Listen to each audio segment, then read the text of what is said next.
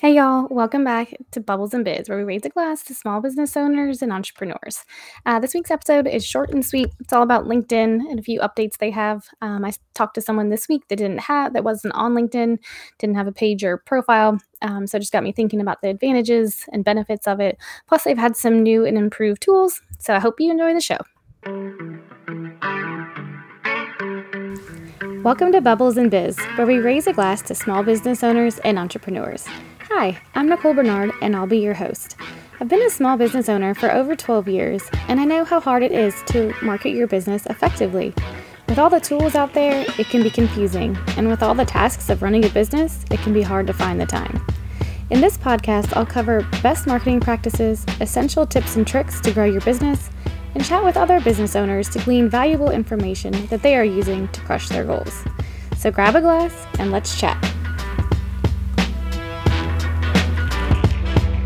Hey y'all, welcome back to Thursday Thoughts. This week's going to be pretty quick. I just wanted to share some new and improved tools on LinkedIn. I was talking to someone earlier actually, and she mentioned that she didn't have a LinkedIn page and that everybody was telling her she needed one. And I was like, well, you don't necessarily need a page, but we at least need to get you a profile. So like if you have a profile and you're utilizing that to kind of grow your brand as well as your business, that's great. If you have a business page and you're using that to grow your business, that's awesome. If you can do both, like by all means, go for it. It's pretty cool to do like your personal branding on your own profile and then like your business page and kind of weave those two together. Because I feel like for the longest time, LinkedIn was kind of like, all right, just stick your resume there and I'll come back next month. Like it was kind of a cold, dark place. Maybe not dark, but cold. But I think Microsoft actually bought it a few years ago. So that's probably where all these improvements are coming from. But yeah, it's definitely evolved. People spend a lot of time there. Like there's some people with some really big followings. Like there's a lot of opportunity there. And they've really made it easier to use and more user-friendly, more tools. There's a mode called creator mode on LinkedIn that you can turn on your profile. Mine's actually creator mode. And so it just added some new tools, like one being like more analytics. And so you can see like more on your posts, like who's looking at them, how far it reached, things like that. There's also like you can create newsletters on LinkedIn that people can subscribe to, which is awesome. Like somebody that was a podcast guest, she actually created a newsletter and I opted in. She invited me to like it on LinkedIn. I opted in and it's really cool because it comes to my email and I didn't even realize that's how it worked. And so like I just bought one of her courses last week that she had featured in her newsletter. And that all came from LinkedIn. And there's a subscribe bell, so you can have subscribers. So anytime you get a new post or, things like that, your subscribers will be alerted. And then you can also do profile videos. So it's almost like a Instagram where there's like the still photo, even though it's a reel behind it.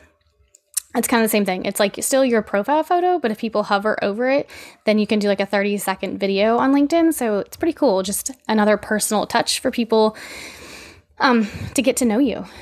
So like it's pretty cool. So there's all just kinds of stuff. I actually shared this link on my LinkedIn. So if we're following each other on LinkedIn or connected, or if we're not, then we should be. And I shared all this and it kind of really goes into detail from LinkedIn, all of these tools and how they've improved and what the point is. And there's all kinds of things. You can go live on LinkedIn. You can publish your blogs on LinkedIn. There's groups, there's events, like so many things. You can feature articles. If you're not on LinkedIn, especially if you're B2B, B2C is great too. And you can, really perhaps build out a referral network almost to kind of go that route with B2C. But definitely if you're B2B, also growing a referral network on LinkedIn is huge. But, it's just a lot of more B2B is on LinkedIn. But if you're B2C, that still would be advantageous, especially with all of these different tools and features that they have. So, if you want to learn more about this, you can find that article. It's on my LinkedIn, or you could probably just Google, new LinkedIn updates, April 2022 or something, and you'll find it there. If you're not on LinkedIn, definitely, put it on your to-do list, and because it's got a lot of benefits and advantages. So if you have any questions, you feel free to drop me an email or send me a message on LinkedIn or anything like that. And I'll be back next week. Hey guys, hope you enjoyed the episode and had some good takeaways. If you haven't left a review on iTunes or Stitcher or wherever you listen, I would totally appreciate it. So if you have a minute, that would be great. If you need any free marketing tips, I've got some on my website, so feel free to head over there, nb.marketing, to grab them. Have a good day.